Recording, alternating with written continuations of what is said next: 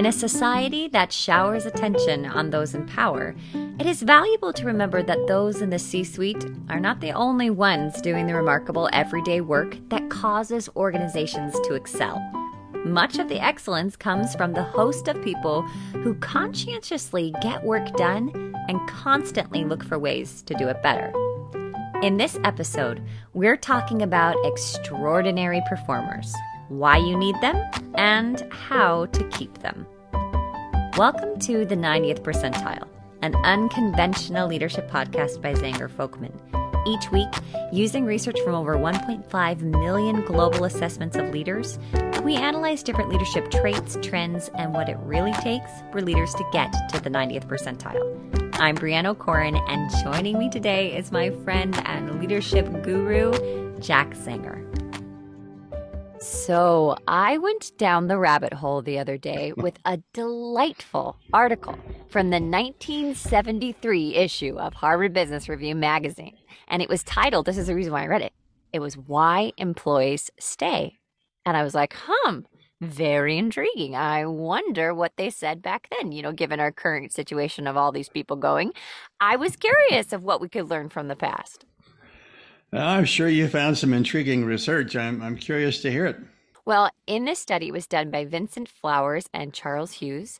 They looked at workforce stability, what motivates people to stay, and the healthy ways that organizations can encourage them. So they argued that there are two relevant factors within a company that keep people there, and that is job satisfaction, and the second is the company environment and the degree of comfort an individual feels within the environment.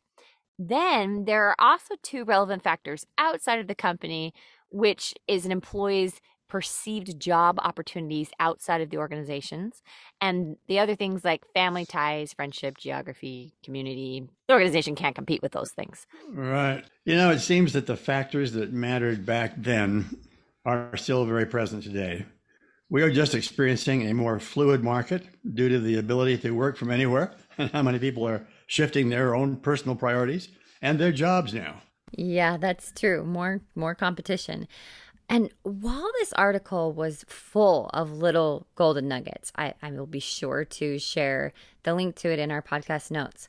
I want to share the conclusion because even though it was said almost like 50 years ago, I think it's a big wake-up call to what we were facing today. It's like they predicted it. They said, quote, "A new work ethic is emerging in this society. If organizations resist recognition of the change in values for working, stick with a single approach to people, retain the concept of the average employee, and continue to snap on golden handcuffs, then the new generation may not even enter those organizations, but create its own or take over existing ones." And the next one is that present employees who are locked in and turned off may seek third-party intervention to guarantee their right to job satisfaction or their real freedom to leave. If management wants employees to stay for reasons that are right for the individual, the corporation, and the society, it must develop existentially managed organizations that truly accept and respect people with differing values. What are your thoughts, Jack? I find it really fascinating that these two authors, as you say, 50 years ago, predicted exactly what we're seeing happening now. Yes. Lots of people engaged in this new gig economy where people choose to be self-employed, and the increasing unionization of workers in some industries and companies that had not anticipated ever becoming unionized. That's all happening today. A decade ago, two Stanford University Graduate School of Business professors wrote a book titled Hidden Value: How Great Companies Achieve Extraordinary Results with Ordinary People. The main thesis of the book was that some organizations created cultures in which all employees perform like stars, rather than a mere handful of unusually talented people. Professors O'Reilly and Pfeffer presented compelling evidence that some organizations were able to extract remarkable performance from their employees, in contrast to others in the same industry who were recruiting from the same pool and paying the same or often more in compensation, but who showed far more modest results. I love this idea of extracting remarkable performance because it doesn't just benefit the organization, it does wonders for the individual. It feels good to feel like you are the best at something. The fact is that individual contributors are a vital key to successful organizations, and organizations right now are losing them at a very alarming rate. I think many people are taken aback when they learn that some of the most influential people in an organization have no one reporting to them. Individual contributors are valuable. They make huge contributions. They influence countless people around them, and they are a source of new product ideas and new marketing strategies. Yes, contribution in an organization often has little correlation to title or position. We know that you need these extraordinary performers, and we want to help you keep them. Based on some research we've gathered, here are the ways to exemplify their critical roles. Number one, don't shower all the attention on the more visible leaders. We fully subscribe to what O'Reilly and Pfeffer concluded about how those organizations are able to create a culture that brings out the best in people. We applaud the focus on the frontline workers and not showering all the attention on the more visible leaders. There are two forces at work, however, and while we think that while organization culture is one strong force, there is also something that comes from within people that leads them to produce at such high levels. We're all aware of the common situation of 80% of the revenue coming from 20% of the sales force. Yet all the salespeople exist in the same culture.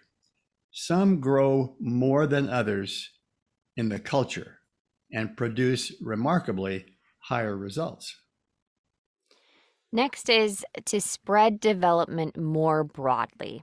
At Zenger Folkman, we subscribe to the idea of providing development for everyone in the organization. Why? Because it pays off. Some of these people will evolve into future managers, and if they don't, the effort still pays off in their higher productivity and commitment to the organization, their job satisfaction. Many organizations spend huge sums of money on development on the so-called hypos, or high potential people whom they believe will grow into future executives. And no one would dispute that this is a group that needs to be carefully nurtured and monitored. Yeah, we think it is a mistake, however, to ignore other large groups of highly valuable people who are the extraordinary doers of the organization. The third thing we found was remember to focus on people's strengths. As with managers who are in formal leadership roles, extraordinary individual contributors are differentiated by the existence of a few profound strengths, not the absence of weakness. They, too, should implement their development efforts using the same approach of building on their strengths rather than only fixing weaknesses. I worked for 11 years in the pharmaceutical industry. In our research team, we had some terrific leaders and some wonderful individual contributors. One person who stood out was not at all interested in becoming a manager, but he had an amazing technical grasp of what the organization was doing. People from many of the teams would seek him out to get his ideas about a better approach to a technical problem. That's awesome. The fourth thing we found was reflect on who keeps your business running and make them happy. I was in a meeting a few years ago at which Michael Eisner, then the president of Disney Corporation, was talking about the key levers of success for Disney. One of his comments noted that it was the animators who were the most critical group in the organization, more so than many of the VPs. Without them, the organization's future would be in serious jeopardy. Keeping them committed and productive was one of Eisner's key role. And that is why it is one of the most magical places on earth today. We think it's wise for every organization to pause and reflect on who truly causes the organization to excel. Great organizations should provide appropriate levels of development for the people who may appear quite ordinary to some, but who in reality are the individuals who will allow the organization to truly succeed. The 90th Percentile, an unconventional leadership podcast, was written and recorded by Brianna Corin and Jack Sanger, and produced by Zenger Folkman. If you're interested in learning more about Zenger Folkman's award-winning 360-degree assessments, leadership and coaching offerings, or would like to attend our monthly leadership webinar series hosted by Jack Sanger and Joe Folkman, visit our website at zengerfolkman.com. If you like our podcast, please subscribe on Apple Podcasts, Spotify, or Stitcher, or wherever you listen to podcasts, and be sure to leave us a nice review. All resources and links to the research referenced in this episode can be found in the episode details or on our podcast page on zengerfolkman.com.